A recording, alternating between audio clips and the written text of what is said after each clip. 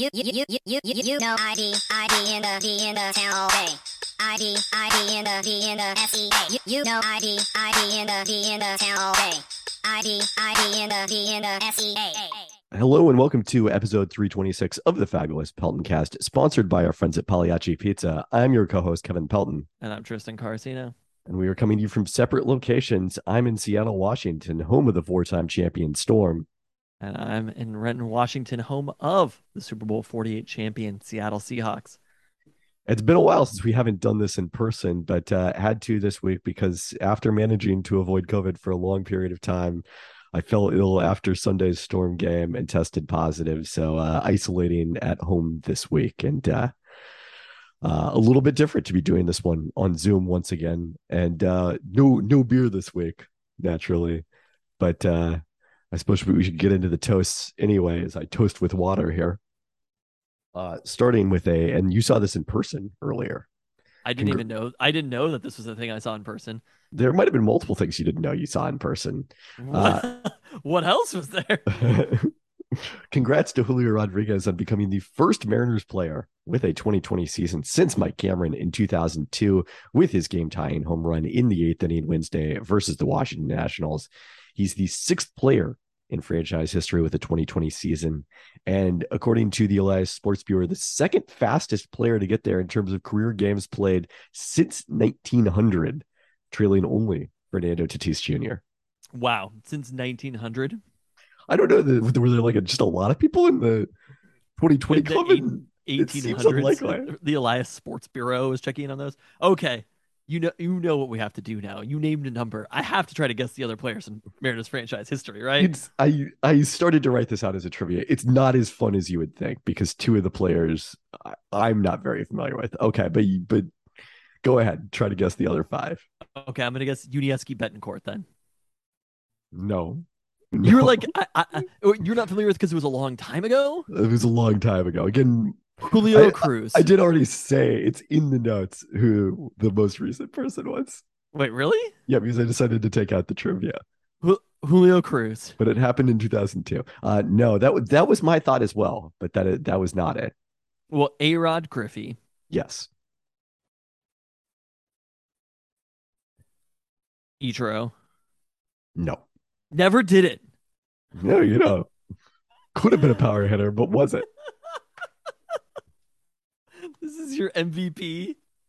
This is whose number you're retiring this weekend. Anyway, okay, man. His number is actually getting retired, is it? Oh, he's going into the Mariners Hall of Fame. Sorry, of not being one of the six players in franchise history to hit 2020. Wow, why is this so hard?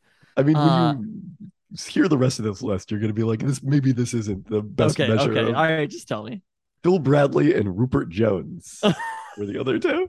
Okay, yeah. We would have been guessing for a long time on that. Yeah. Phil Bradley did it, it looks like, here in 1985. And Rupert Jones, I think it was like 79. It was way back in the day for him. Oh, no, it couldn't have been in the 1800s. No. This is only Mariners 1900 and on. Correct. Okay. Correct. And Rupert Jones, in fact, did it in 1979 before either of us were born. All right, next up. Congrats to OL Reign on winning. I'm impressed to anybody out there who in their heads had Phil Bradley and Rupert Jones. Yes, correct. Unless you saw the list earlier. Because I don't think they showed it on the broadcast. They didn't really have, at the ballpark, there was like no fanfare. I feel like there should have been like, boom, 2020 for Julio. I agree with that. I feel like the Storm are really good about doing that sort of thing. The Mariners were very fast to celebrate it by giving up the lead in the top of the ninth. Oh, indeed they were. Like when Julio hit that home run, you're like, okay, now they gotta win. And then they didn't. Congrats to OL Reign on winning the second annual Women's Cup, beating host Racing Louisville 2-1 in Sunday's final, and Ziara King for being named MVP of that competition, an international competition. Congrats to third Pelton brother Will Conroy, who was promoted to associate head coach for UW men's basketball last week. Wait, what is the Women's Cup? Explain to me what that is. We'll talk about it a little more later. Okay, because you fucking take that San Diego wave. They were not part of the competition. They were not part of the cup because they were scared. Yeah, I'm sure that was it. Congrats to Lauren Jackson for signing with. I'm also impressed anybody who remembers that callback. Yes, I agree. Congrats to Lauren Jackson for signing with the Southside Flyers for the upcoming 2022-23 WNBL season. She continues to indicate she only wants to play in her native Australia. I like the things escalating and getting more and more extreme. It's like Lauren Jackson signed an ironclad lifetime contract with a stipulation that she would have to pay back $1 trillion if she played for an American team. I mean, it's kind of amusing because I did assume like the whole idea of this comeback was to play in the World Cup this fall, as we talked about a few weeks ago when she made the Australian roster. But apparently, it's just this comeback just keeps going. So it'll be interesting because the WNBL competition is much more serious than the league that she has been playing in. I believe the SEBL during the summer, the Australian winter. So we'll get a better gauge on Lauren, her status for the 2023 Storm season, I guess. Can't wait for the watch is on. Like especially we've given up the ghost for the 2022 season, but never once Sue is gone though, it's kind of like that leaves a hole. Brianna Stewart leaves, bring in Lauren to replace her. Finally, a farewell to Shaquem Griffin, who announced his retirement from the NFL on the Players Tribune. Griffin was drafted by the Seahawks in the 5th round of the 2018 draft to join his twin brother Shaquille in Seattle, becoming an inspiration for his ability to play at the highest level without his left hand. Griffin played 3 seasons with the Seahawks and spent part of 2021 on the Miami Dolphins practice squad, but said he's now moving on to plan A for his life, which entails working in the community. All right. That's awesome. I mean, we'll always have that playoff game where Shaquem Griffin was the Seahawks' #1 pass rusher, right? Didn't he made the play against the Packers, right? That the Seahawks lost, and Shaquem made the final sack, and then the Seahawks couldn't convert on the following drive. If I remember this correctly. That sounds vaguely familiar, yes. He only had 1 sack in the NFL regular season, as many as he had in the playoffs. I mean, that was a huge game, and obviously Shaquem was just freaking awesome. Like there's a few draft picks that you remember sort of later in the draft, and Shaquem being probably the most exciting one of those players when the Seahawks made that pick. I thought that was an awesome pick. Yeah, it was a great moment without question. All right, with that, it's time for NBA Seattle update, sponsored by Pagliacci Pizza. I've been waiting for this one for so long. With some breaking news. Breaking news? I think so. I guess that is true. Yes. So last Saturday, truly a historic day for the crossover pro-am in Seattle. We talked about it earlier this year that we thought it was the biggest weekend in crossover history when they had Chet Holmgren and Paolo Banchero, the top 2 picks of this year's draft, playing on a Saturday. Seems and then DeJounte Murray playing with Trae Young and John Collins on the Sunday. Literally, Paolo and Chet are just complete afterthoughts. For sure. And then Jamal Crawford was like, well, what if we had DeJounte and we had Chet and we had Paolo and we had Isaiah Thomas and Marjon Beauchamp and Tari Eason. And then on top of those guys, let's throw in LeBron James and Jason Tatum. That is wild. The Jason Tatum drop too. LeBron was one thing. You just throw in Tatum as well. Come on. So the rumors of this were circulating. I first heard about it at the Storm game on Thursday night, the Storm playoff game, which was the day before this actually got announced on Friday afternoon, with first Jamal and then LeBron James tweeting about it was for his first visit to Seattle in 15 years to play basketball, which reminded me that he missed his last visit with the Cleveland Cavaliers. He was injured with a sprained ankle.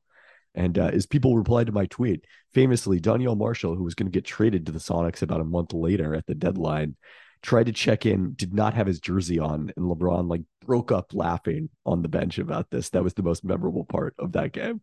Wow. Okay.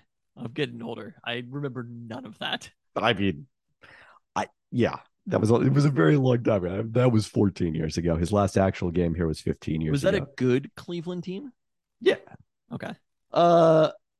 Actually, it was that year was the year after they made the finals. His last game here was the year they made the finals, and they had kind of a down regular season, but then they made that trade with the Sonics and got Delonte West and picked it up in the second half of the season and took the Celtics to 7 in the second round in a very competitive series. Still doing well.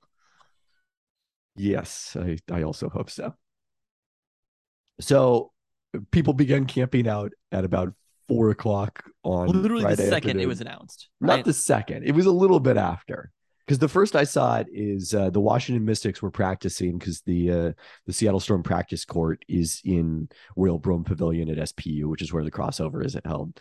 And my friend from the Washington Post, Kareem Copeland, tweeted a photo of the first person in line as he was leaving the Mystics practice around 4 p.m.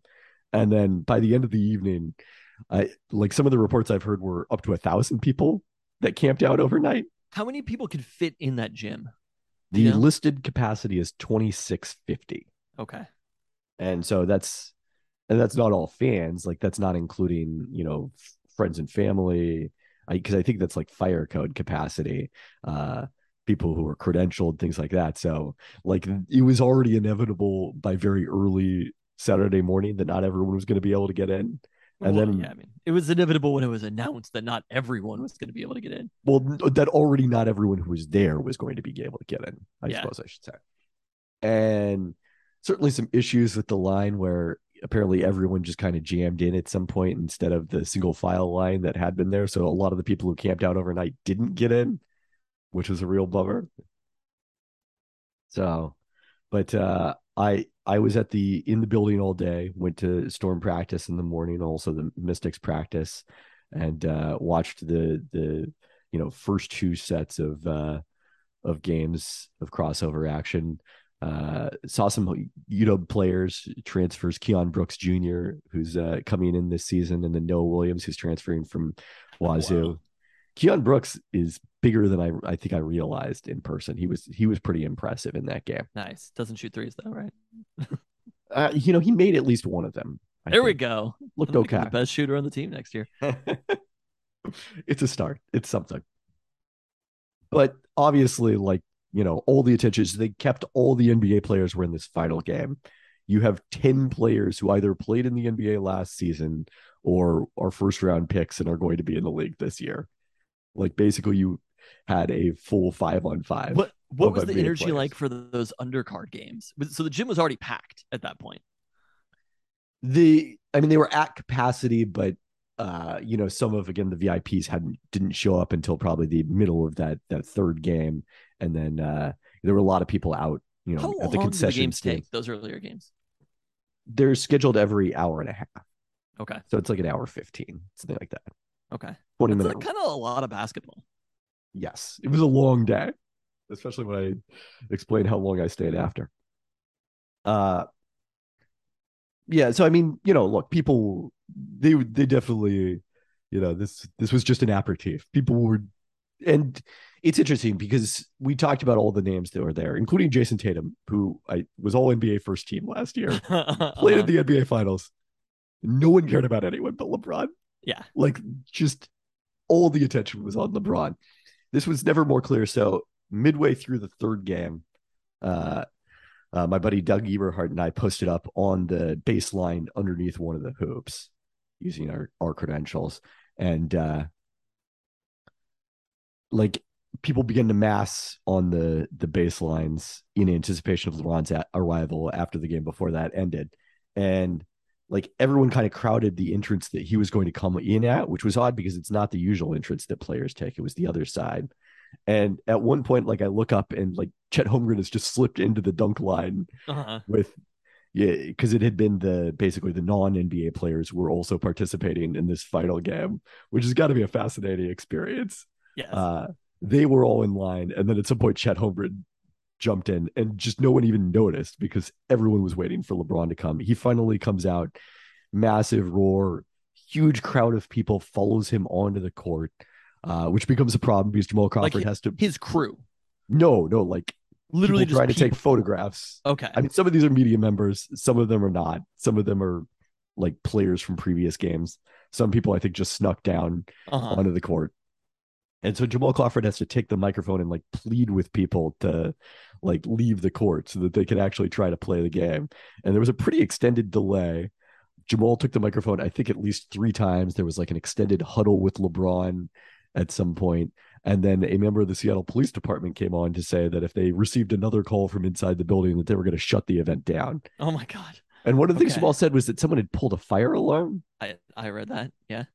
which I never heard a fire alarm.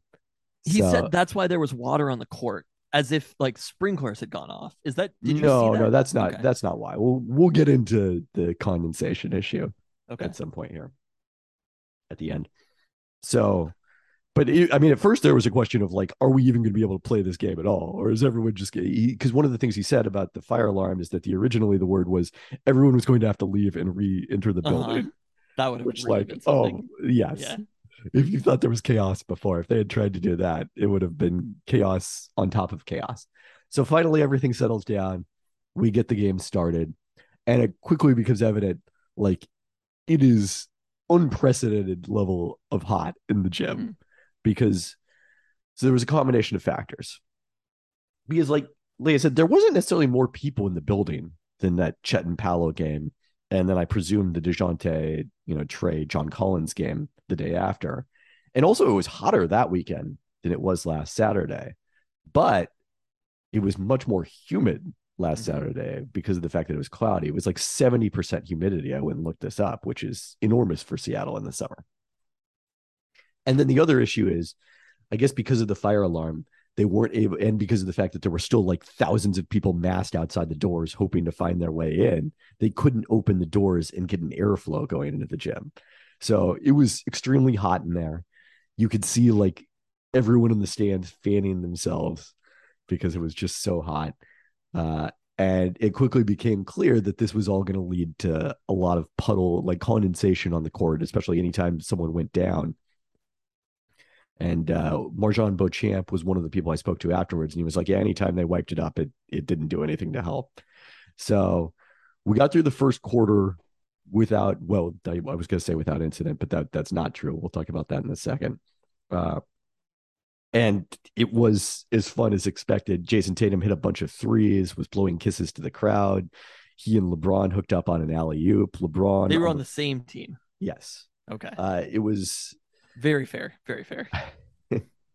Mostly the young guys were on one team and the vets were on the other team, generally speaking. Trying to defend Jason Tatum and LeBron James. I mean, I think it was a close game for a Okay. long period of time. I forget what the final score was. It was like 48-37, I think.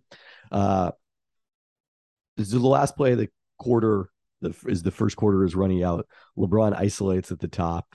I think the kid played at Chief South, who was defending him, was in at that point, and he like hedges on the screen, and LeBron hits him, and he just collapses backwards. Like this is he's a current Chief South player. No, I think he's currently playing college basketball. Okay, he's like 6'8", and just like LeBron went through him like he wasn't even there and dunked.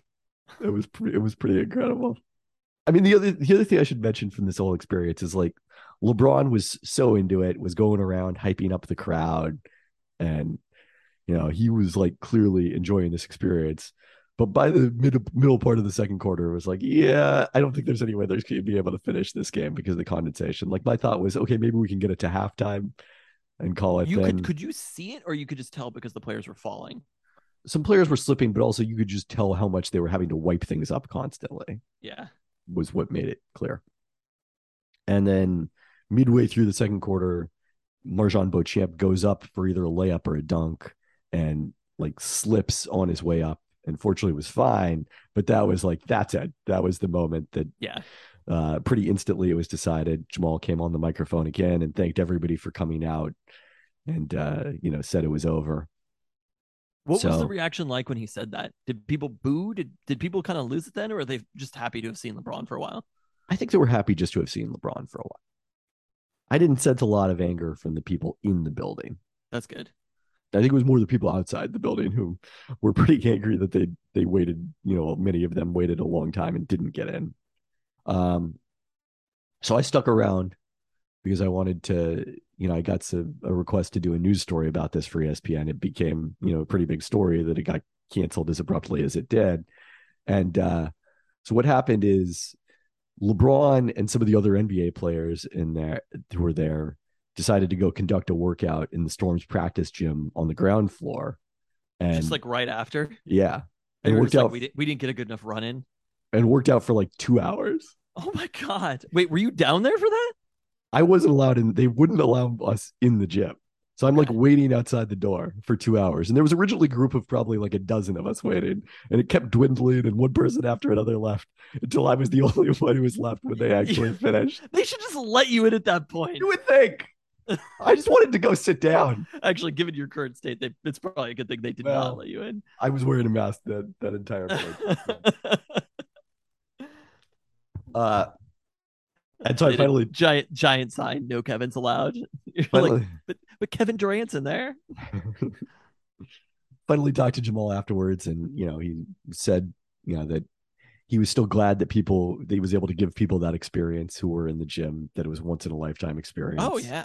And that that it was an easy call in terms of player safety to shut things down. So the thing he didn't know about, which we need to come back to, is at the very start of this game, Chet Holmgren left after. Well, I just want to say, I before we talk about Chet, I think all things considered, the infrastructure isn't there to do an event like this, but Jamal did, and he managed to turn the crossover into the kind of event that Jason Tatum and LeBron James are coming and playing at. And that is an incredible feat for the city of Seattle. Obviously, there's a little bit of it of like LeBron James wants to put Seattle on the map as a basketball city. I think there's a small element of it of LeBron James as a possible owner of an NBA team at some point that might be linked to the city of Seattle as well. Well, he's going to own the team in Vegas. That's what I'm saying, though. But the timing could be that they're coming in at the same time. It is correct. He is thinking about that sort of thing, but at the same time, like is supportive of the city of Seattle. And I think that's huge what Jamal did. The amount of people online, maybe even people who weren't there, complaining about it or talking about fixes for the future. It's like, that's not really what we're about here. You know what I mean? Like, you don't need to tweet at Jamal Crawford, like what happened or what you think should have happened. Jamal Crawford's aware of every single gym in the city of Seattle. I assure you that Jamal Crawford is aware of every single place that you can play basketball. You're not coming up with a new one. And so I think it's just awesome that the event happened, whether it was going to be a full game or not. Obviously, there are circumstances that would have changed it. And if it was at a different building, it wouldn't have been as fun. Like, that's the reality, is you kind of have to just like let things happen and not try to litigate them too much after. So speaking of litigating them too much after, playing in a pro-am, the number 2 pick of the draft. Well, also to your point, I mean, I think 2 things. Number one, that need to be known. Like, number one, you don't necessarily know that these players are going to participate until a few days in advance. And it kind of slipped my mind until I mentioned it in the story I just wrote, that LeBron side agreed to his extension on Wednesday. Like, he probably wasn't going to play in this until he had that extension done. So the timing of that was a factor. So, like, yes, it would have been awesome to move this. Feeling no matter what happened in the program, LeBron James was going to get a max extension for the Lakers. Yes, fair, but I'm sure he wanted to get it taken care of. And he did play in the Drew League earlier this year. So the idea of like moving it to a different venue at that kind of last minute notice is not realistic, I don't think. The other thing I would say here is like, look, again, to the point I made earlier, and they've done this with Kobe. They've done this with Kevin Durant. They've done this with Blake Griffin at the height of his fame. Like, there's been a lot of full gyms. There's never been a line in the kind of camping overnight that we saw. I mean, that was just a one-of-one thing with LeBron. And number 2, there's never been an issue with the court before. So I don't think that was something that Jamal Crawford should have anticipated. Yeah, it was a unique situation. So the unfortunate aspect of this, as we've been alluding to, is that Chet Holmgren, after the first play of the game, left due to a foot injury. After the first play of the game? I believe it was the first play of the game when he was defending, at least the first defensive possession of the game. He was defending LeBron in transition. And, I thought, I saw him come to the bench and take off his shoe. And, it seemed like a thing where you sprain your ankle and you're just trying to kind of retape it and retighten things. Then he left the bench at some point, and unfortunately, we got news. Shams Charania of The Athletic reported on Wednesday that it's feared that he has foot ligament damage due to this injury, and still TBD how long he might potentially miss, depending on where this injury is.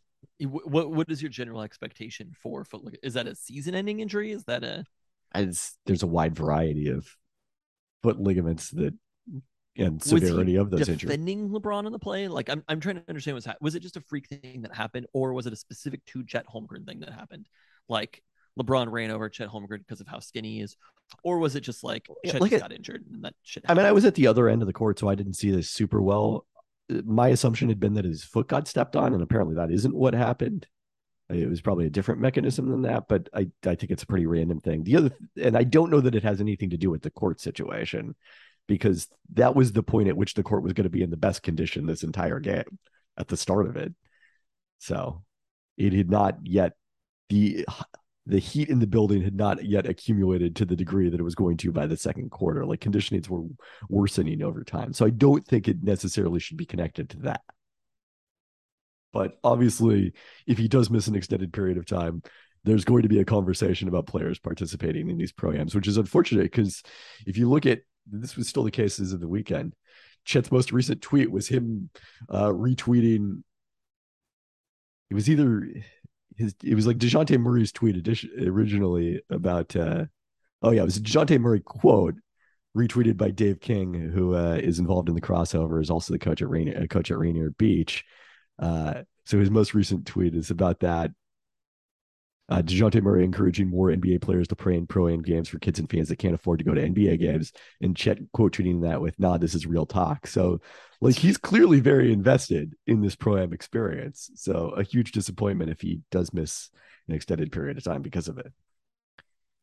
All right. Anything else on the crossover? Was that the most exciting basketball moment that happened in Seattle? Honestly, you have to stretch back into the Sonics days since 2005. Men's basketball?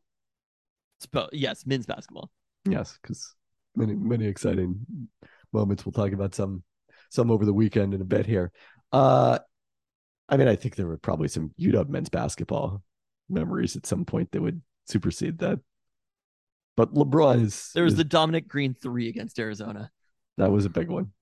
This is not LeBron James coming to Seattle, though. It was quite a moment. I was glad I could be there. Been as much fanfare if Seattle had a basketball team, and like Jamal would still be doing the crossover, but like let's say LeBron came once a year or twice a year even. I don't think it would be quite as much, but I also still think it would be pretty substantial because, you know, how many people can actually afford to go to those games to that point we were just talking about. Okay. Like, I think a lot of people did the math and were like, I mean, how much would it cost me to go get courtside tickets like this for an NBA game involving LeBron? It's well worth camping out. On that note, it's time for your favorite segment. Don't burn yourself. We got Mariners hot takes coming at ya. Play by Carlos Santana.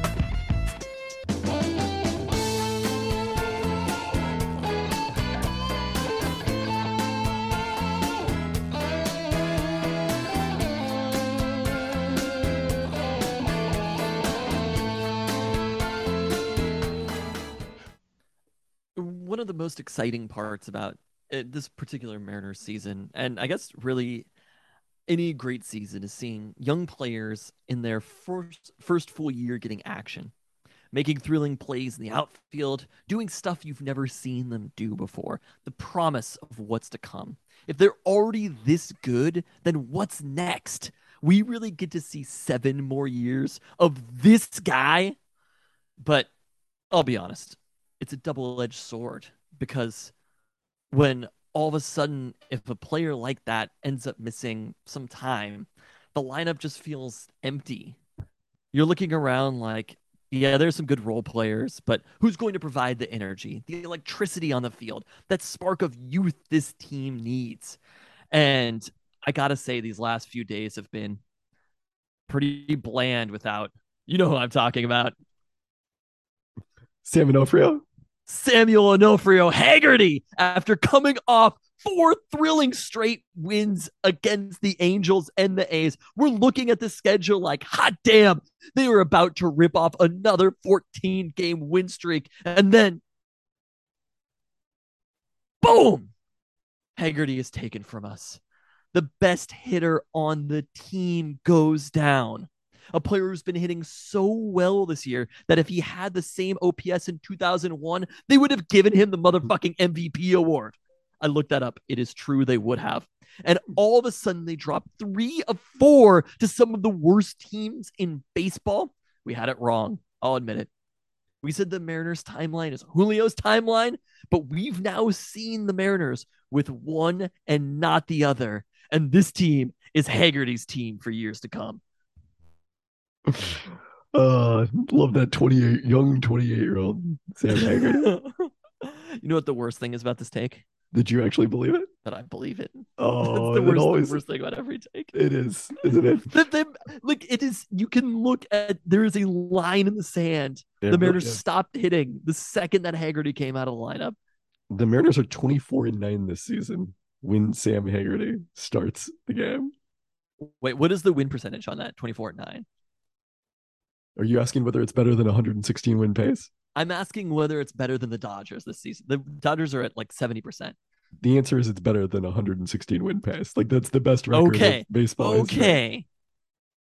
So the Mariners with Sam Haggerty in the lineup are the best team in baseball history. You're telling me this. ESPN's Kevin Pelton, a statistically minded person, is willing to go out on a limb and say that the Mariners with Sam Haggerty are the best team in all of baseball history, 1929 Yankees aside. Well, regular season. I mean, we haven't seen Sam Haggerty do it in the playoffs yet. Like, no one's actually saying the 2001 Mariners are the greatest team of all time. They just have the best record. And for the record, it would put you on an 118 win pace. Wow. There we go. So they're better than the Dodgers this year if Haggerty starts. This is the kind of incredible. Wait, why are people not talking about that more? I think people probably, understand sample size. Yes. Fuck that. They absolutely do not understand sample size. Fair point. I guess people are not willing to misunderstand sample size for this in particular. That is wild. They just can't get their heads around. It's like how Scott Service continues hitting him eighth. No, I think it is an intentional Sam Haggerty hitting eighth, ninth. Okay. It's not like the Mariners don't think Sam Haggerty's he's not being benched right now. He's hurt. Right. And is still, by the way, playing as a defensive sub and pinch runner in all these games, and as a pinch runner, steals second, steals third after that. Like, come on, people. Incredible. Oh, this team is not the same. We really thought it was like, it's like everything's coming together. And the second that the Mariners started their run, the second they started their win streak was right when Haggerty started playing. That is correct. It's kind of like, it's almost like disconcerting how good how essential Sam Haggerty is to this Mariners team.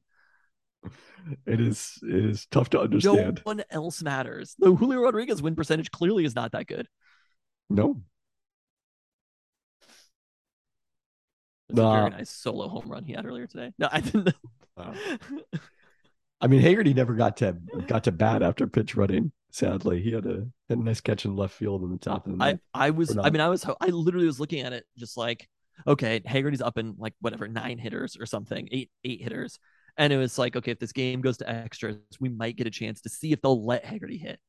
But man, dealing with a shoulder injury, by the way, which there's also been so little like attention paid to the Sam Haggerty, considering that if you look at as I understand WAR works, wins above replacement level. So if the rest of the team was average, and if Sam Haggerty is 24-9 when he's played, he's the most valuable player in baseball history, right? It's not quite how WAR works now. It's kind of strange that more people aren't talking about this injury. It's I'm saying this literally, like it is strange that people have not highlighted that the Mariners got extraordinarily bad the second that Sam Haggerty came out of the lineup and lost to the fucking Nationals, lost 2 games to the A's in a row. Couldn't hit. Yep. It's all true. So the other thing that happened when you were at Wednesday's game that you're probably not aware of because you haven't mentioned it. George Kirby threw strikes on the first 24 pitches of the game. Wait, really? Yeah. I gotta say the broadcast was very on top of this. It's kind of because he was getting hit pretty hard. Yes, giving up runners. When he gave up his only run that he allowed in this game was during the stretch. It was but they were all in the zone. That's kind of wild. What is the record for most strikes consecutively in a baseball game? That's after 1900. They only track this to 1988. but it's the Wow. most consecutive strikes to start a pitcher's appearance since 1988. The previous Ever. record was 21. Again, He not ever. crushed it. He crushed it. He did. Wow.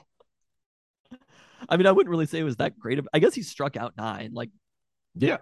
he It was was a the good ball was getting performance. a little bit too. There were, if you look at the whip, I do not think it was very good. There were a lot of base runners, There were a lot of base runners. but that's actually kind of wild. Wow, I didn't realize I was there for history. There you go.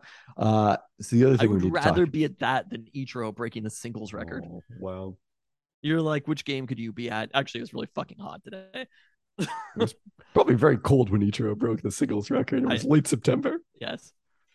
Yeah. Okay. So we want something right in between, in the Goldilocks zone of obscure Mariners records. Or you meaningless want something to Mariners happen records. inside the kingdom. Yes, I do. When Griffey hit the it was 9 in a row, 8 in a row. 8 in a row. When he hit the 8th one, was that in Seattle? It was, yes.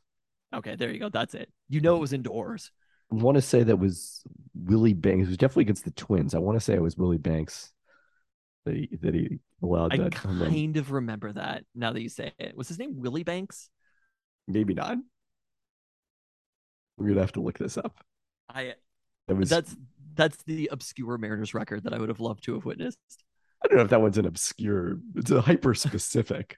Yes, but it's not as obscure as throwing hyper-specific. 24. Well, 8 home runs in 8 consecutive games is definitely not obscure. Honestly, like, people talk about being at the Felix Perfect game, right? And that was on a day game also.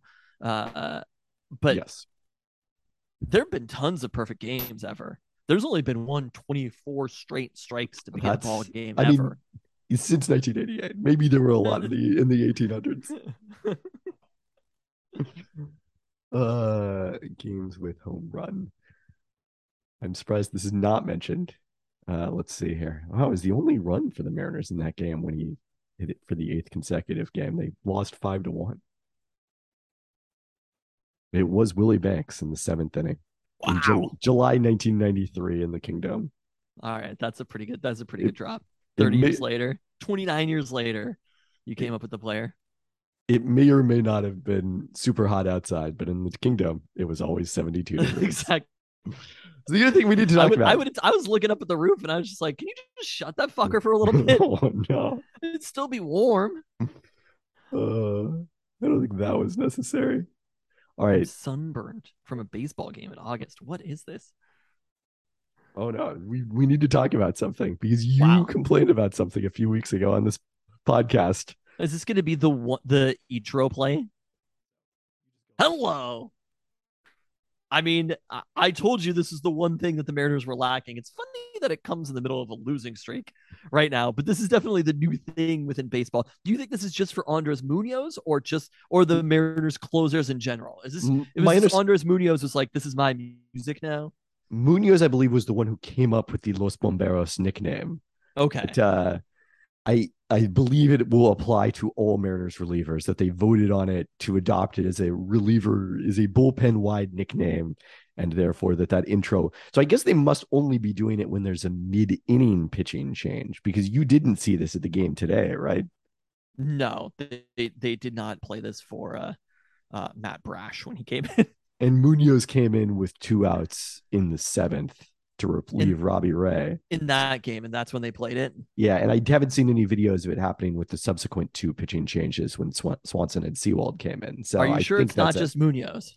It could be, but I think it's a mid-inning thing. All respect to Andres Munoz if he's just like, hey fuckers, this is what we're doing. It's doing. It's like a little bit rudimentary that the Mariners doing it. It's like they kind of have it. They haven't quite figured it out, right? Edwin Diaz has it figured out. The Mariners are just like, they're in their neophyte stages. At least they're trying. The fanfare. Yeah, no, I'll accept it. Yeah. So there you go. We do that. We get Onofrio back in the lineup. Anything you can do to make baseball slightly more fun. I don't know if the light show would have worked in the middle of the day. That's another reason they should have closed the roof. Oh, wow. I'll do anything to bring the Kingdom back. You could have played that fucking light show any time of day in the Kingdom. Any weather, any time of day. Light show would work perfectly. It was always dark in there, like a casino. All right. No, I'm excited to see more of this. Do you think the Keno has ever been compared to a casino before? Cold and joyless. Oh no. Certain types of casinos. Let's talk about the Sounders, who were hard done by with a rare draw, just their third of the season on Friday night in Los Angeles. They fell behind 2-0 in the first half, surrendering a deserved early goal to Chicharito, and then a second to Victor Vasquez on what our friends, the Men in Blazers, would describe as a chasse, a mishit pass that unexpectedly found its way into the goal. Sounders had plenty of dangerous chances in the first half and converted those into 3 goals in a 20-minute span from Kellen Rowe, Raul Ruiz, and finally Jordan Morris putting home a rebound to take the lead in the 73rd minute. But near the end of the 90, Javier Arriaga was called for a ticky-tack handball via VAR, and Dejan Joveljic converted from the spot for the two teams to share points. Sounders dominated this one in terms of shot-based expected goals, 2.5 to 1.3. Sounders played that one without Christian Roldan, who subsequently underwent surgery to repair a groin injury on Tuesday and is expected to miss 4 to 6 weeks.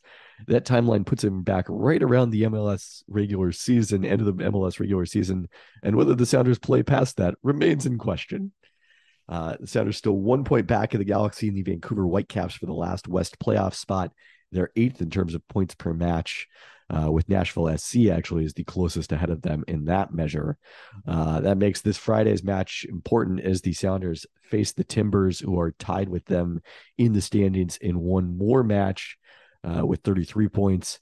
And Sounders hoping to continue a bizarre trend that has seen the road team in the Portland-Seattle derby win 10 of the last 13 MLS regular season matches between these two clubs. All right, OL Reign. I did not realize that they were playing in the Women's Cup last weekend. I referred to it as a bye because they weren't playing in NWSL, but played a pair of matches in Louisville, came back from a deficit, 1-0 halftime deficits in both of these. On Wednesday, they played Club America in the semifinal, getting a pair of goals in a 4-minute span from Ziara King, the eventual MVP, and Olivia Vanderjacht to equalize and then go ahead midway through the second half. Then they did the same thing Sunday against hosts Racing Louisville, with King's Corner headed home by Olivia Athens to equalize, and Jordan Heidema netting her first Reign goal is the winner in the 66th minute. Hello. So this is basically the MLS Open Cup, something like that? No, it's basically the equivalent of, there's, like the International Champions Cup and stuff like that are played as competitions in the U.S. involving foreign teams during their preseasons. And MLS teams don't participate that because MLS teams don't typically participate in those. But in these ones, NWSL teams are playing with some of these international clubs in competitions. I mean, if there's a tournament, you might as well win it. If there's a cup to be drank out of, you might as well get it. Yeah, we don't know what the Women's Cup actually entails. It's literally called the Women's Cup. If there's not a cup, you can't legally call it that. People and yet. No. Do they? They do. Ugh. Reign back to NWSL play this weekend, visiting Orlando. The Pride are 8th in the standings, just 3 points back of the Reign, but having minus 12 goal differential as compared to the Reign's plus 5 goal differential. How are the San Diego Wave doing? Let's see. Where are they in the NWSL standings? They are 2nd in the NWSL standings. Wow. We're coming for you, Wave. We are coming for you. Gonna crest that wave. All right, Seattle Storm advanced to the WNBA semifinals with a sweep over the Washington Mystics last weekend. Pulled out an 86-83 win on Thursday in Game 1, a game Washington led much of the fourth quarter. Joel Lloyd, who did not have a field goal through the first 35 minutes of the game, then came in and scored 12 consecutive Storm points, including a couple of baskets to get the team within 1, and then finally the go-ahead jumper inside the final minute. Storm got some big stops. Mystics had a turnover, and then it was a 3-point game. Mystics had a turnover when they were down 1, and then it was a 3-point game, had a chance to tie. Elena Deladon missed a 3-pointer that would have tied it, giving the Storm the Game 1 win. Tuesday's Game 2, Again, very close in the first half, but the Storm finally pulled away and got some separation in the second half, won at 97-84. A near triple-double from Brianna Stewart, and this one fell 2 assists shy of what would have been her first career triple-double. Sue Bird did have a double-double in this one, season highs in both points with 18 and assists with 10 in the playoffs. Also that's a ball game. It is. Also saw my former ESPN colleague Micah Adams mention that it was her best game score ever in a playoff game at age 41. Really? Yeah, during her final postseason. Still got it, Sue. You sure you want to retire? It's like Albert Pujols status. That's pretty impressive. Yes, very much so. So the Storm advanced to take on the top-seeded Las Vegas Aces in the semifinal round. The Aces took this regular season series 3-1. Now, can I just explain? You keep saying semifinals. There are people who are confused, notably me. I did have a conversation with somebody else, and they were like, it's the semifinals. That's basically the conference finals. That's what we're talking about here. Yes, it doesn't have to be teams in the same conference because the WNBA playoffs no longer use conferences. But the next round is the finals. Yes. Okay. So they're playing in the Western Conference Finals. Got it. In this case, is they are 2 Western Conference teams, and there are 2 Eastern Conference teams playing in the other semifinal matchup, Chicago and Connecticut. It is, in fact, a de facto Western and Eastern Conference Finals. Okay, thank you. But we're still calling it the semifinal round officially. So the Aces, I was saying, took the regular season series 3-1, including a pair of wins in the final week of the regular season. They spoiled Sue Bird's final regular season home game in that celebration in front of a sellout crowd. Storm's lone head-to-head win came in Tina Charles's debut back in June, but all 4 of those games were decided by no more than 11 points. Really, it was kind of Las Vegas pulling away very late in those games, and a couple plays here or there. Certainly the outcome could be different. So in anticipated series, these teams have only faced each other once in the playoffs. That was the 2020 WNBA finals when the Storm got the sweep. The Aces pretty shorthanded at that point. They did not have Kelsey Plum that season. That was when she had her Achilles tear. Dearica Hamby missed those finals, and that absence was really felt. Hamby's coming back from a bone bruise in her knee that sidelined her the first round of the playoffs, as the Aces pretty easily dismissed the shorthanded Phoenix Mercury in a 2-game sweep. Unclear whether she'll be available for the start of this series. That's definitely pretty important because Las Vegas is not a very deep team. They really rely heavily on a group of basically 7 players, and Becky Hammon, in her first year as the Aces head coach, doesn't like to go much beyond that.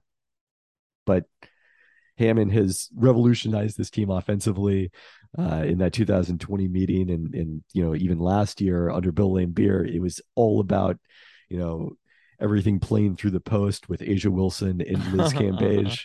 No surprise. And taking very few 3-pointers. This year, they're taking a ton of threes. Wow. And lo and behold, have been one of the best offense in the league much of the year. So. I mean, they were still a very good team. They had the best record in I think they had the second best record in the regular season last year and got upset in the semifinal round by the Phoenix Mercury. So the Aces looking for their first championship in franchise history. It should be, I think, a really fun matchup given you've got the Asia Wilson, Brianna Stewart rivalry.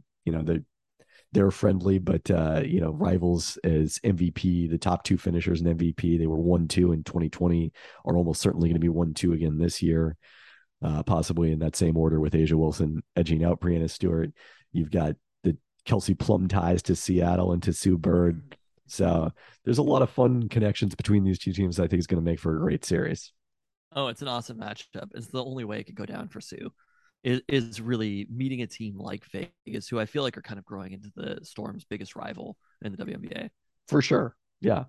I mean, it's interesting. Like, obviously, if the Storm win the series, it's not like the finals would be anticlimactic, but in some ways, Las Vegas would be the biggest foe you would face. If you were doing this, you do. Are you picking the games for ESPN WNBA games, the series? I'm sure we'll have picks at some point. Yeah. This is a 3-game series, correct? Best of 5. Best of 5. Okay.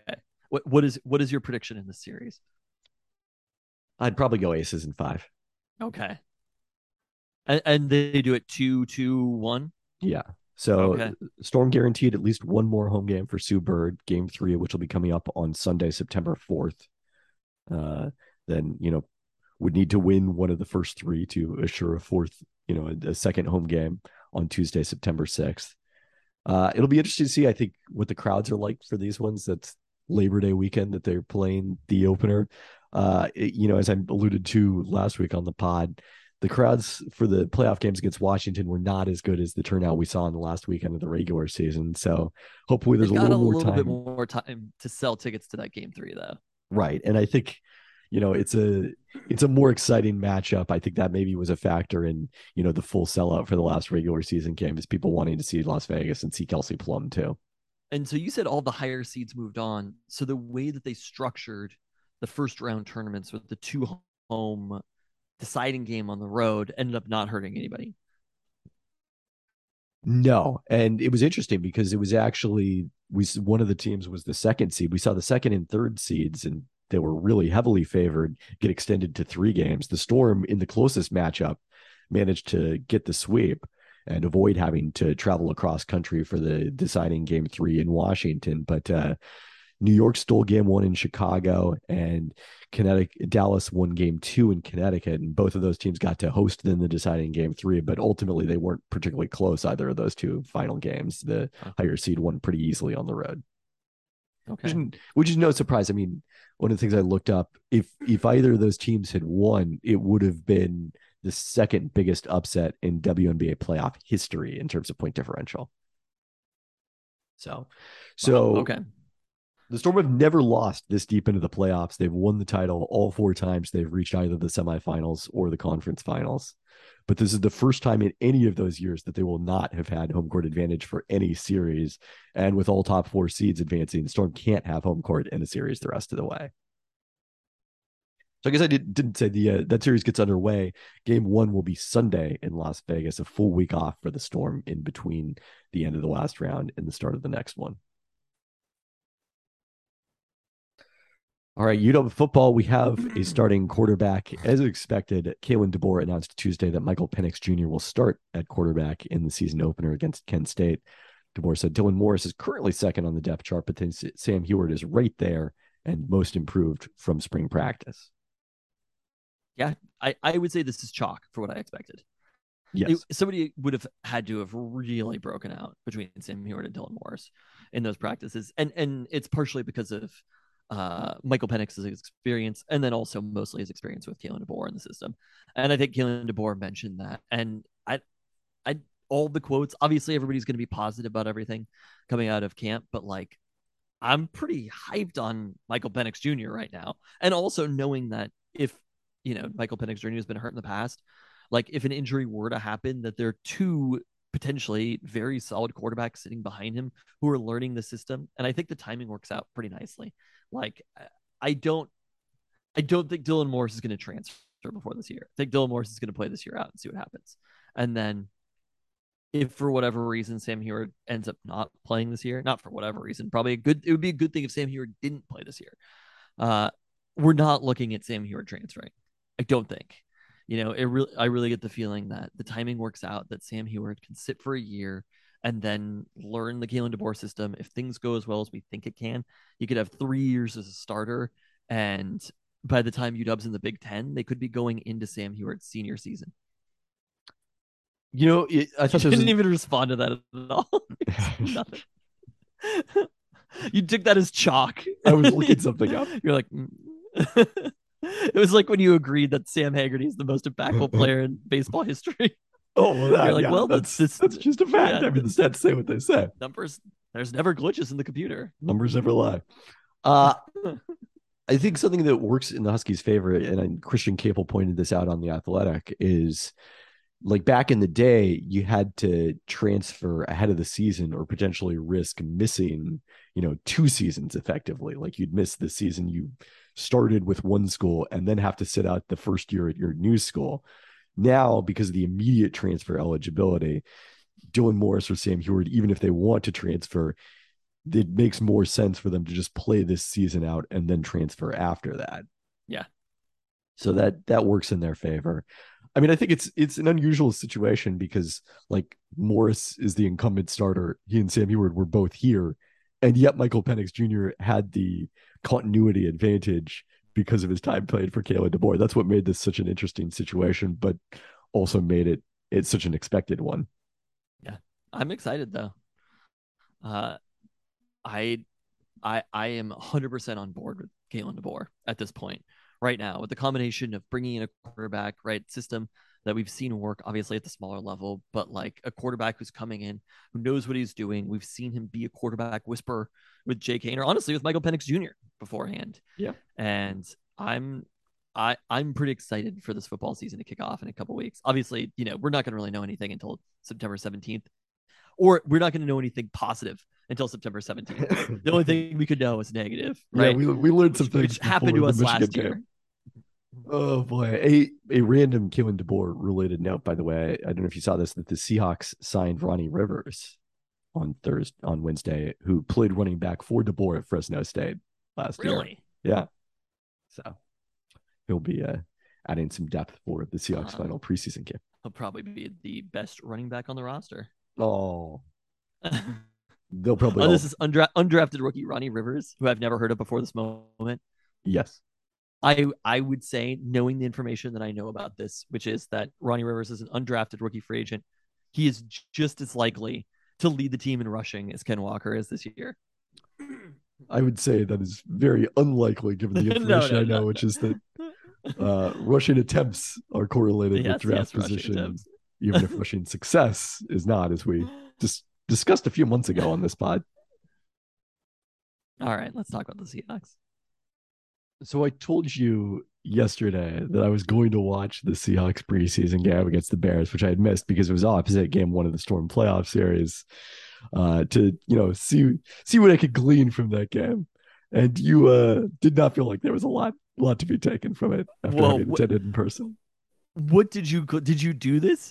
I did. Yeah, I watched the entire thing. And tell me, what did you glean by reviewing this game? I gleaned a lot of optimism from the broadcast crew, Louis Riddick in particular, about the Seahawks roster. Yeah, that was the thing I gleaned. I mean, it's tough to say how good Geno Smith was because everything around him was so bad. That's, I think, the most positive thing I can say about this one. No one appeared to suffer serious injuries now that Damian Lewis, his injury does not appear as serious as it looked on the field when he was carted off. So that's a positive. Mm-hmm. Yeah. Do you have any takes from attending the game? I feel like I have to go all positive on the Seahawks.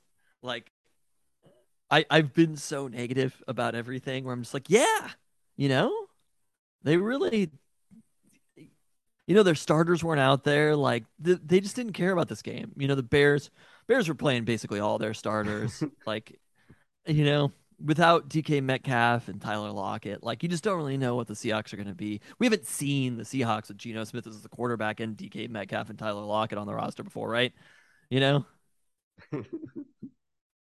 Not with Noah Fant. Boy, there were a lot of Charles Cross penalties. I mean, I knew that from reading Twitter during the game. I'm just gonna. We've had this dialogue all offseason, right? And I understand it's a long-term thing, but it's basically like Seahawks won the offseason, right? They did everything right. They've built back up their depth. Their second unit is so much better, right? They're getting going. And it's like, you can either have one or the other. Seahawks, Pete Carroll. You can't both have good starters who just weren't playing, then you would win. Or you have a built up depth on your roster. It's kind of all bad, right? Like, the starters who aren't playing, we already saw what they were last year, but the Bears also weren't playing their starters in this game. It's not like the Bears were trying as hard as they could and the Seahawks weren't. Yes. The Seahawks' depth that we heard that all offseason they've built up got fucking torched by the very bad Chicago Bears second unit. So it's kind of like, I don't understand how you could approach this with basically any optimism. that's kind of it. Like, I don't know how you could come out of this game with any optimism for the season. What you can do is you can note that these players are young, which is fine, but there's nothing that they did during this game that you would say to yourself, both these players are young and they have the potential to be very good. I mean, I think some of the players still have this. I think Charles Cross still has the potential No, to be and very good. obviously And Lucas they still has the do. potential. I'm just saying that we have such a small sample size at this point. Yeah. I still think there is a very, I don't want to say poisonous, a misguided perspective that because the Seahawks tore it down, Pete Carroll and John Schneider, when they got in here, they tore everything down and started over with a young roster. And many of those players ended up being Pro Bowl Hall of Fame caliber players, that they'll be able to do that again. And it would be the biggest fucking coup in professional football history if they were able to all of a sudden draft a bunch of Hall of Fame caliber players a second time just by being bad. People are looking at it and they're saying, well, the common thread between these two things is they're restarting. But I can also tell you many teams have restarted before and ended up with no good players. Just restarting as a franchise doesn't mean that you end up. Ask the fucking Jets how many times they've started over as a franchise. The Lions how many times they've started over as a franchise. The Bears, like, the Bears still don't seem like they're in necessarily a better situation than they were in 10 years ago or whatever. That is the dangerous place to be in. And the real dangerous place to do it is under a perspective of these two dudes did it in the past, therefore they can do it again. Maybe they can. I'm willing to be optimistic in the places that players show. Once the games start, I'm going to be excited and cheering for the Seahawks. But at this point, I hate the preseason anyway. And these games are fucking terrible. And my catalytic converter was stolen. I got no positives from this weekend. No positives, many notes. I do think Tyreek Woolen was, by the way, the one player who I think was pretty solid in this game, better than against Pittsburgh. And the fact that he played the entire first half and that Kobe Bryant is now playing in nickel as a backup nickel behind Justin Coleman, like, it's made it very clear that Woolen has separated himself from Kobe Bryant in that particular competition and has a chance to legit play week one, depending on what happens with Trey Brown and, some of the other corners who are injured right now. I'm willing to be excited about Tariq Woolen. Thank you for giving me that. Yeah, no, I get it. I understand why people are, but also you can have a steal of a cornerback in the draft, and it doesn't necessarily impact winning games all that much. Yeah, I mean, we saw it. Like, what would you put the percentage chances of Tariq Woolen being as good as Shaquille Griffin in his last year in Seattle? Like, being as good this year as Shaquille Griffin in his last year in Seattle? At any point in his career with the Seahawks. I'd say not this year. There's a slim chance right now, but like, I agree. 40%. Okay, that's pretty good. Yeah. Even then, having one Shaquille Griffin is like, the Seahawks clearly weren't willing to pay him, and he doesn't make that big of an impact on winning games. Having a player like that, they have to be part of an entire system of players. The thing that I will be positive about is I'm fucking hyped to watch me some Drew Lock. Well, we're going to get that chance. Pete Carroll said Wednesday that Geno Smith will start the preseason finale at Dallas on Friday, but Locke will play the bulk of the game after missing his anticipated start last Thursday due to his positive test for COVID-19. We'll see if Drew Lock gets more help than Geno did in this one. Geno was also a starting quarterback playing against second-team players. Like, I think you were overestimating how good Geno Smith played in this game. I think he played second-team players. I think it was just very difficult to evaluate him because everyone else was so bad. So, okay, let's say this third game. Let's say that Geno is basically same as Geno's been all preseason, but he plays a totally fine preseason game. We know for a fact that Geno Smith is a backup NFL quarterback. We know that. Pete Carroll knows that. Everybody knows that. Pete Carroll does not know that. I think Pete Carroll somewhere deep down knows that Geno Smith is a backup NFL quarterback. If Drew Lock plays significantly better than Geno against the Dallas Cowboys, what are the chances Drew Lock is starting week one against the Denver Broncos? I still think he's got an uphill battle. It's not just going to all be on this game. One of the things that Pete Carroll said earlier in the week was that, it sounded like originally his timetable was to name a starter after the end of the preseason, but with Locke missing this time due to COVID, that was going to push things back. And you do have, and this is new to the NFL, is of 2021, this extended period between the end of the preseason now and the start of the regular season, more than 2 weeks. And an extra day even for the Seahawks because they're playing on Monday night to start the season. It's a long time. It's a very long time between games. So some of the practice time in between that will help determine the decision on the starting quarterback as well. But I still think, like, all of the things equal, they're going to go with Geno because of his experience in the system. He's the Michael Penix of this situation. I'll accept it. I think the other piece that was a little bit, I don't know why. I'm not going to say I was surprised by it, but I did see people on Twitter complaining about it, was you just watched that game and that was the Seahawks. You looked at it and you're just like, yeah, this is the exact same team that we've been watching for the last fucking decade and that we've seen kind of been deteriorating over the last 4 years. And it just fundamentally does not look like the offense or the defense are going to look any different at all. And it comes back to, we heard KJ Wright say it on the podcast with Mike, Sean, and Chris, where it's like, this is Pete Carroll's team and it's Pete Carroll's system, and whomever the coordinators are don't fucking matter. This is always going to be Pete Carroll's system. I'm willing to be, look, I mean, it's Pete Carroll's system, but Pete Carroll did also fire his close friend defensive coordinator and bring in people from outside the Pete Carroll tree to help run the defense this year. I think the defense is going to look somewhat different. They did promote the person from the Pete Carroll tree to defensive coordinator. Let us just bringing in people. What is, oh my God. Sean Desai. Yeah, Sean Desai. What is his official role? Secondary coordinator? Defensive advisor? I believe it's pass game coordinator.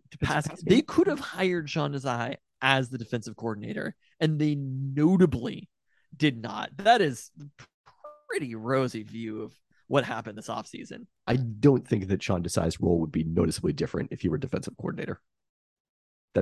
Because it doesn't matter. That's what I'm saying to you. It wouldn't be noticeably different because Pete Carroll does things one way, even if it changes for 1 week, even if it changes for one half. Pete Carroll does things one way, and the team's going to look the way it's going to look under Pete Carroll. Pete Carroll also has talked about doing things very differently on defense. I think that they're saving that for the regular season. They are saving that. I don't know that I think the that's second that they get roasted when they're blitzing, and then all of a sudden it's going to be back to the same shit. They did blitz a fair bit early in this game, I would say. So that I felt was noticeable. What about Uchenna Nwosu? Because I thought he was quite good. Yeah, I think he was one of the better performers. He played a fair bit in this one. Him and Darrell Taylor both is, a couple of the starters who were most involved in this one. We still haven't seen the Seahawks starting safeties at all during the preseason. It's basically just been the edge rushers and the defensive linemen, and then Cody Barton. We also haven't seen Jordan Brooks at all. And the inside linebacker in depth in particular seems pretty troublesome. That's a spot where I wouldn't be surprised to see the Seahawks pick someone up. I think they're probably going to pick up a lot of players after waivers clear, but a lot of players. Yes. You think there's going to be a big churn on the roster? I do. Okay. I think that'll be the effect of the second units and third units struggling as much as they have in the preseason. I will just say I'm mostly just excited for the games to actually start, though, because you can't really glean that much, all things considered, from what's going on here. It's just such a hodgepodge of everybody. Like, there hasn't been anybody who's really stood out, but I just don't even buy. People are so excited about Rodrigo on Hard Knocks. You know what I mean?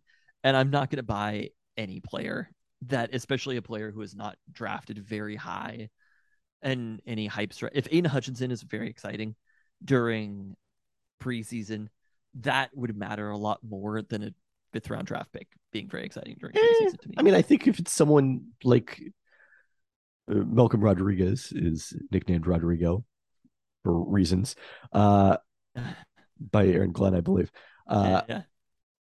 But he was like a very productive player at Oklahoma State who was dropped to the 5th round because he's undersized. And in scenarios like that, if it works during training camp in the preseason, I'm going to assume it was the scouts were fucking stupid and not that and that the draft pick doesn't actually where you were drafted doesn't matter at all. Just take Chet number 2. I mean, like physically, he's unlike any player who's ever played in NBA history and been successful. But like, he's the second pick in the draft. I mean, you just I don't want to talk about it right now. that's actually the scouts word. He didn't fall, so I don't no, you did not. The last thing we need to talk about. The argument doesn't exactly make sense. No, it does not. But he was not a 5th round pick, decidedly. The last thing we need to talk about is it finally came out. The Bill Barnwell list of teams most likely to improve in 2022.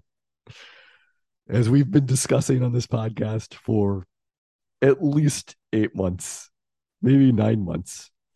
And here's what he had to say about our friends, the Seattle Seahawks. Here's where we throw in a sad rejoinder. If there's any team that would have qualified for this list on paper at the end of the 2021 regular season, it would have been the Seattle Seahawks. The difference between the 2020 and 2021 Seahawks was mostly Wilson getting hurt and their performance in close games. In 2020, they outscored their opponents by 5.5 points per game and went 7-3 in games decided by 7 points or fewer. In 2021, they outscored their opponents by 1.7 points per game and went 2-5 in games decided by 7 points or fewer. They finished 2.2 wins before their Pythagorean expectation. Even with the Wilson injury, the Seahawks finished the year as the league's 9th best team by DVOA. Nobody plays to win the DVOA trophy, but I'll wrap up this section by contextualizing what could have been. The last time a team finished in the top 10 of the DVOA rankings while posting a losing record was in 2016, when the 7-9 Eagles finished 6th in DVOA. The following year, they were featured in this very column as the team that had, quote, the best stat nerd case for jumping into the postseason in 2017. They won the Super Bowl. I can't put the Seahawks on this list with Locke and Geno Smith as their starting quarterbacks.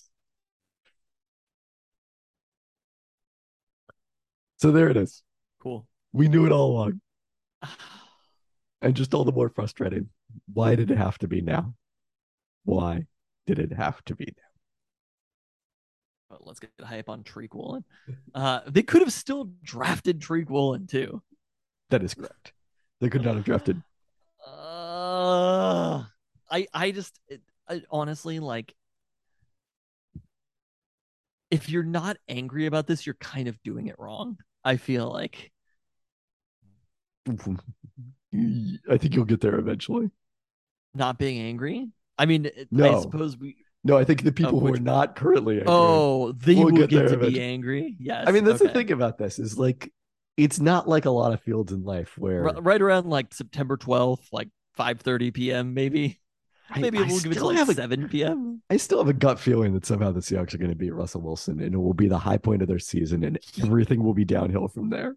They are going to lose that game like 38-6. We should do a specific bet about that game. Russell Wilson has been training for months to beat the Seahawks. I think that might actually be a bad thing. I don't. You're wrong. You've only seen Russell Wilson with Pete Carroll before. It's true. Russell, he has had months to prepare for that game. He is going to. They will maybe pick him off early or something, and then slowly, methodically, Russell Wilson. That is a. Your gut feelings are based upon watching the Seahawks with Russell Wilson for the last decade. Your gut is now wrong. No, we always had a gut feeling about something. My gut feelings are based on whatever being the outcome that's going to give me the biggest personal comeuppance is my gut feeling. So if I pick a team in the beating Russell Wilson will give you that big of a personal comeuppance. Oh, you don't understand what a victory lap all the Russell Wilson truthers, and they know who they are and how many of them there are going to take if the Seahawks beat Russell Wilson in week 1. It's just not going to happen. They are going to disappear into the woodworks. They might pop back up later on in the playoffs. Like if the Broncos go 10-7 and miss the playoffs or something like that, they may pop back up, but they ain't popping up on no Monday Night Football week 1. Just got a sneaking suspicion. It's like they somehow beat the Broncos and then they've got an never easy win stretch. A game for the rest of the year. I don't know if I'd go that far. I forget what the schedule is this season. but I feel like there's a bunch of easy games early in the season, right? We talked about this when we were talking about when the quarterback change might happen. Yeah, they somehow beat the Broncos and then lose at home to Atlanta in week 3.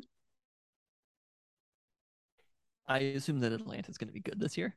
No, Atlanta is going to be extremely bad. You think they're going to be extremely bad? Yeah. What is Football Outsiders Almanac came out? You've been reading that. What is the Pythagorean record for the Seahawks?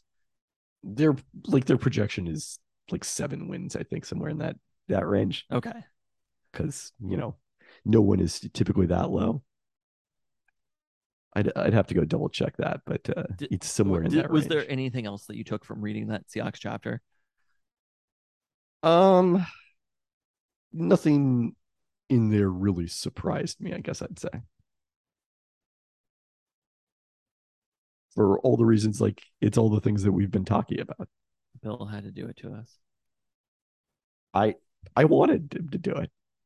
It would have been very disappointing otherwise. Would it have? Had to mention it, Bill. No, it's fine. It's okay. All right. Traded away the most important athlete in Seattle history, and we're just like, well, seen Abe Lucas block. On that note, Thanks for listening. Thanks.